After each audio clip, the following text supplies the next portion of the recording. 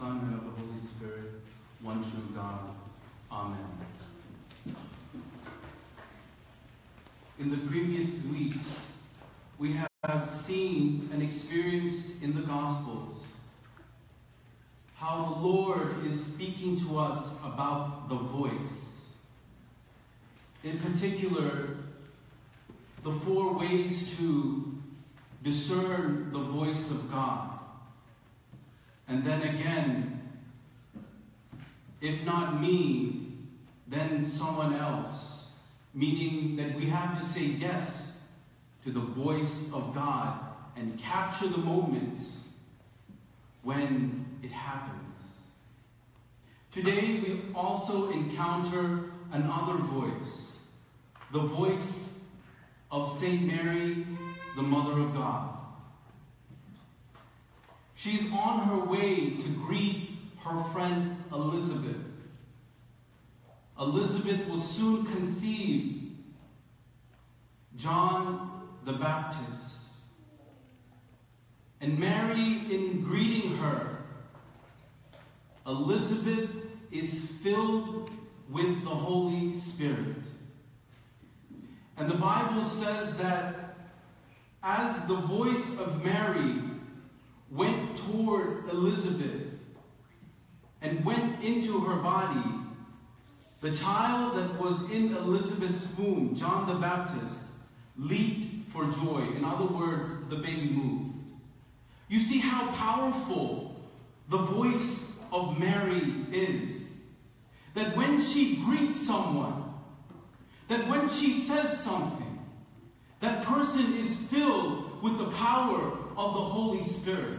And not only is that person filled with the power of the Holy Spirit, but the thing inside of her moved and leaped for joy.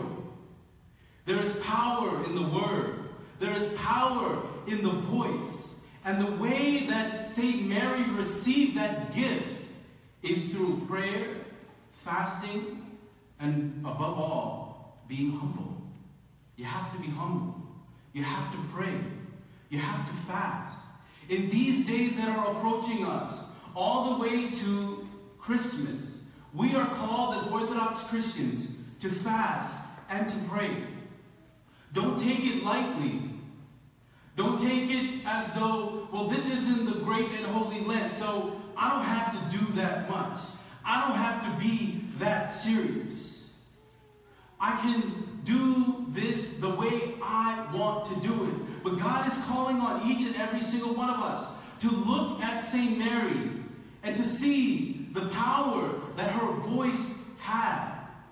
And in the same way, try to imbibe that into our life by prayer, fasting, and being humble, seeking God, loving God, having a relationship with our Lord and Savior which is ever growing every single day, no matter what the trials are, no matter what the situation is in our life.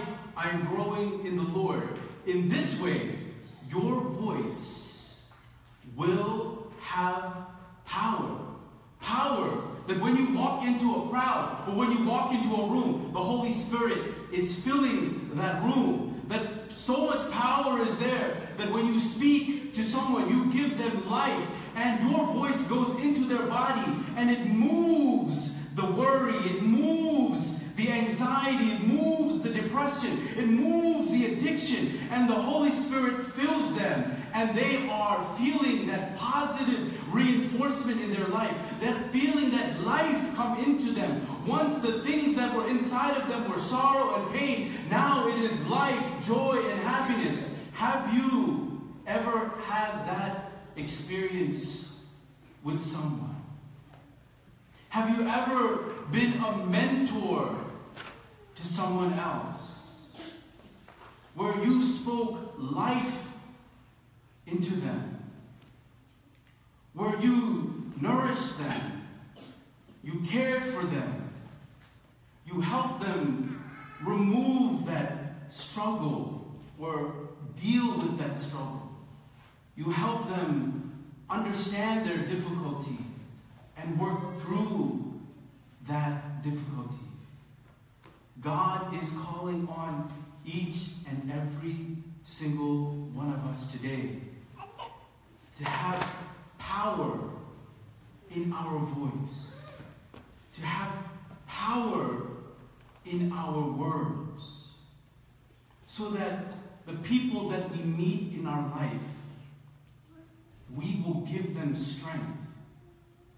We will give them courage.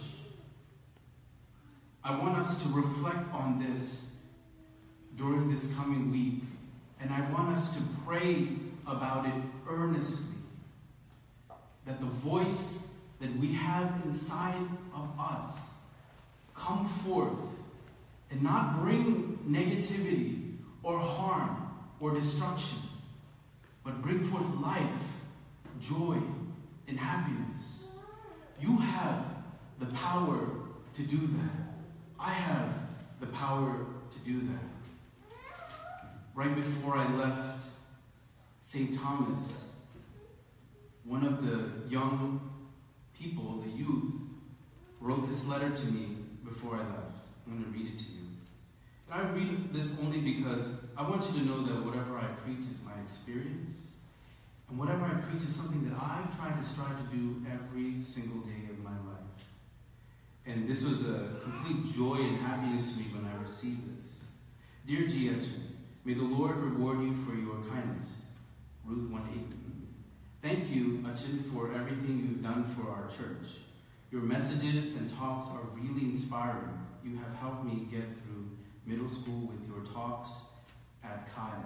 That's a ministry I started there. Come as you are. And that's also the idea here in our parish. Come as you are. That was the middle school fellowship at St. Thomas. Continuing on. You are a role model for our youth. We are able to freely talk to you about our problems. Keep continuing your ministry, and you will always be in my daily prayers. Once again, thank you for everything. I want us to reflect on at least one person that we have tried to help or mentor. One. Is a name coming to your mind? Anyone? One name of a person that you changed their life, that you were a positive impact. One person. There has to be one person. Otherwise, we are not fulfilling our Christian duty in this world. I challenge you to mentor someone, to bring life into them, to give the Holy Spirit to them, to empower them with the Holy Spirit. By next year, you should have one name. Before you leave this world, there should be one life that you changed. Otherwise, it is a disservice to our calling, to our Christian life, and Jesus Christ, whom we follow. Let us bow our heads in a word of prayer. Oh, Heavenly Father, I thank you so much for this afternoon, this morning you have given to us. That we can pray to you, that we can seek you, that we can offer up our sins to you, our frailties, our struggles, our difficulties, all the things, oh Lord, that hurt us, we can offer it to you here in this altar. And you wash it away with your love, your grace, and your mercy. I thank you so much for your love. I thank you so much for your grace. I thank you for your mercy, which is showered upon our lives each and every single day, even though we are undeserving. Right now, O Lord, give us courage and power in all the things that we do in our life. O Lord, may we serve you, and may we help others to serve you as well. In Jesus' name we pray. Amen. As the Father and his children love, hallelujah, so that the Lord love those who fear his